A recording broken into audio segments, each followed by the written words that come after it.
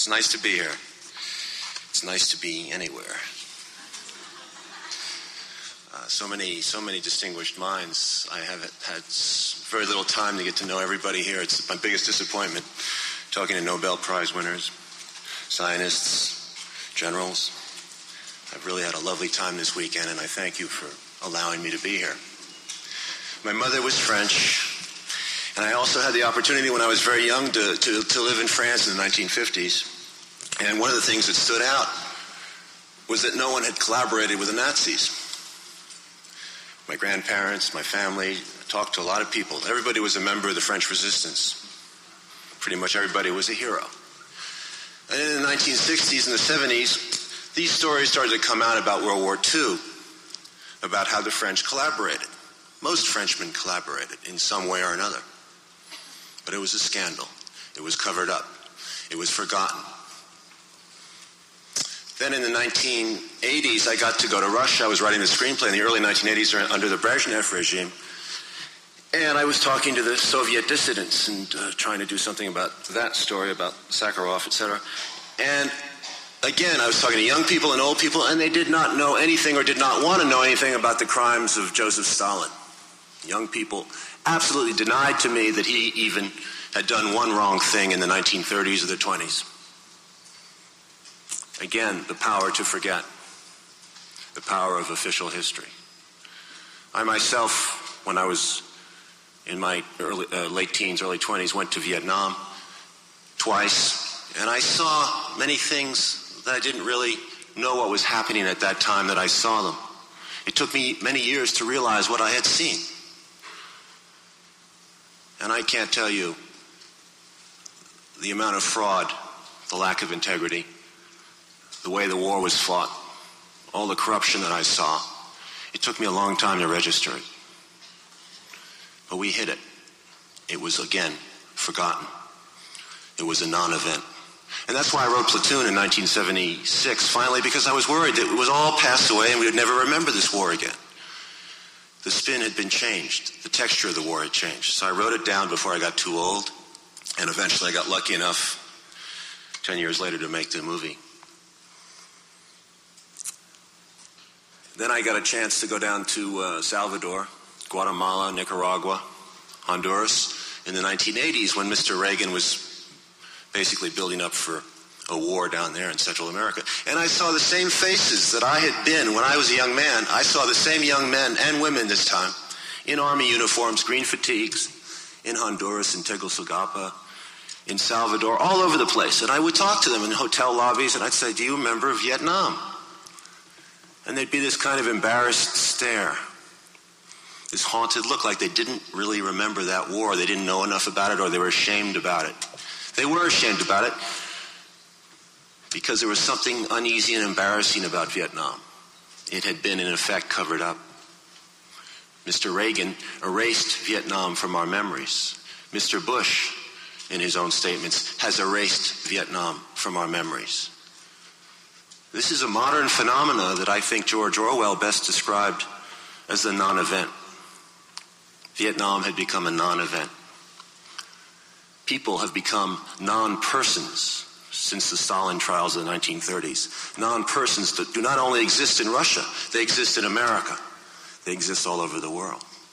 They become official embarrassments. When the Gulf of Tonkin incident, which really was the basis for going to Vietnam, has been obliterated. It's become a non-event. The fact that the CIA did a lot of interesting and illegal things in Vietnam, that Vietnam was a CIA-originated war, has been forgotten. That the body counts were rigged has been forgotten. That we bombed Cambodia and Laos with massive carpet bombing was at that time completely hidden from the American public. It was a non-event. The National Security Council knew about it, Kissinger knew about it, Nixon knew about it, but the press supposedly did not know about it, and the people certainly did not know about it. And we still don't really know about it. This has gone on and on and on in our history. I think the John Kennedy murder is the Reichstag fire of our history. And in the last year and a half, I've been exposed to some of the most, I think, brutal attacks I've ever faced in my life. And I've had an opportunity. I look at the crisis as an opportunity to think about several points of our own history in this manner. And 5 points come quickly to mind.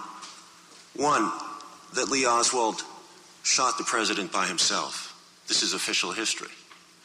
But look, I urge you to go and look yourselves. Rent it yourselves. Look at the Zapruder film. Study it. Look at pictures tell 1,000 words. There are 2 huge improbabilities in the Zapruder film. One, the hang time between the magic bullet between John Kennedy and John Connally. It's a long, long pause. Think about that. And then look at of course, the head of Kennedy going back and to the left.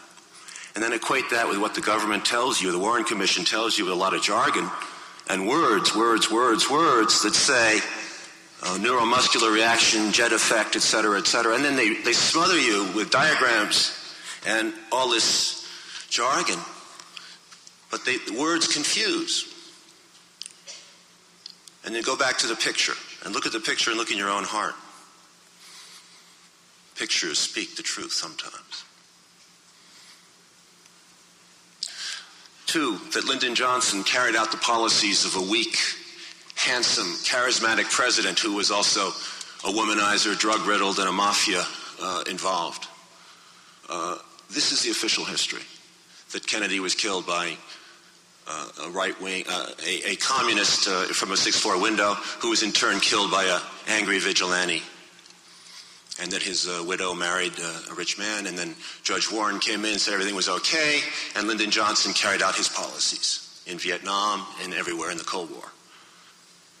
But this is the official history. This is also palpably untrue. And I urge you to go back and study the new books, the new declassified documents. Read John Newman's JFK in Vietnam, which shows you a Kennedy that was really ambiguous about Vietnam. Study the National Security Action Memorandums 263, which Kennedy signed. Study it in detail, the words. Then study the first draft of 273. Study the final draft signed by Lyndon Johnson 4 days after Kennedy's death. Look at the difference in verbiology. It's very important because it is one of those loopholes, one of those non-events in history. And think that since President Kennedy has been killed, look at the pattern. 5 increasingly conservative American presidents. You people are young, and many of you do not know, have never experienced a liberal American president. You have not lived through it. You do not know the power of one man in office to change things.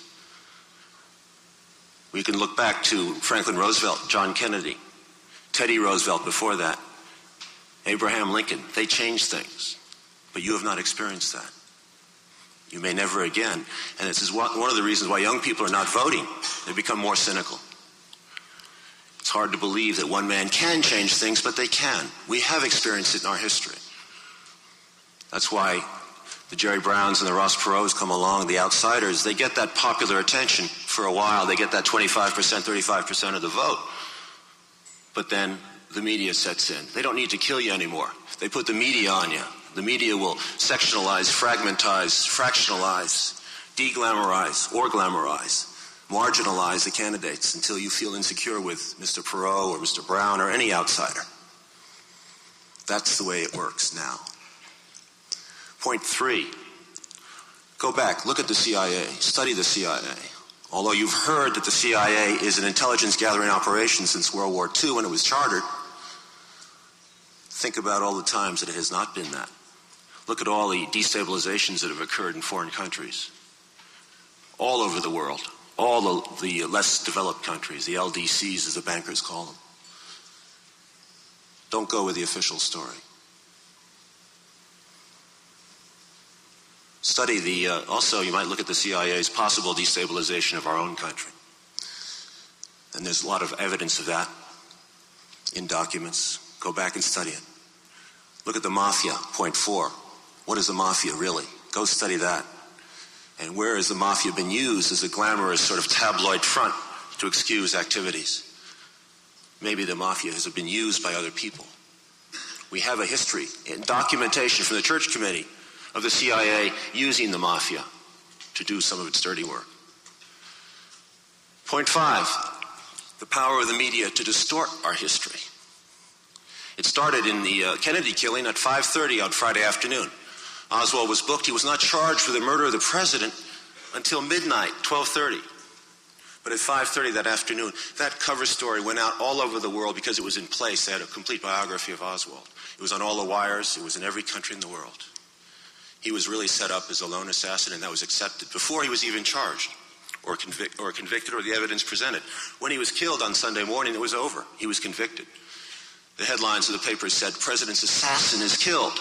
They did not even bother to distinguish between alleged assassin and the word assassin. And that story has stuck for some 30 years. It is built upon and built upon by the major media.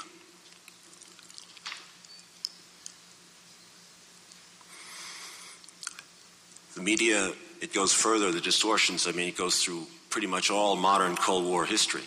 And I think we see, for example, we have to look at the Watergate case where, again, we have to re-examine that because the official story is that the press sussed out the truth when we only heard 40 hours of 400 hours.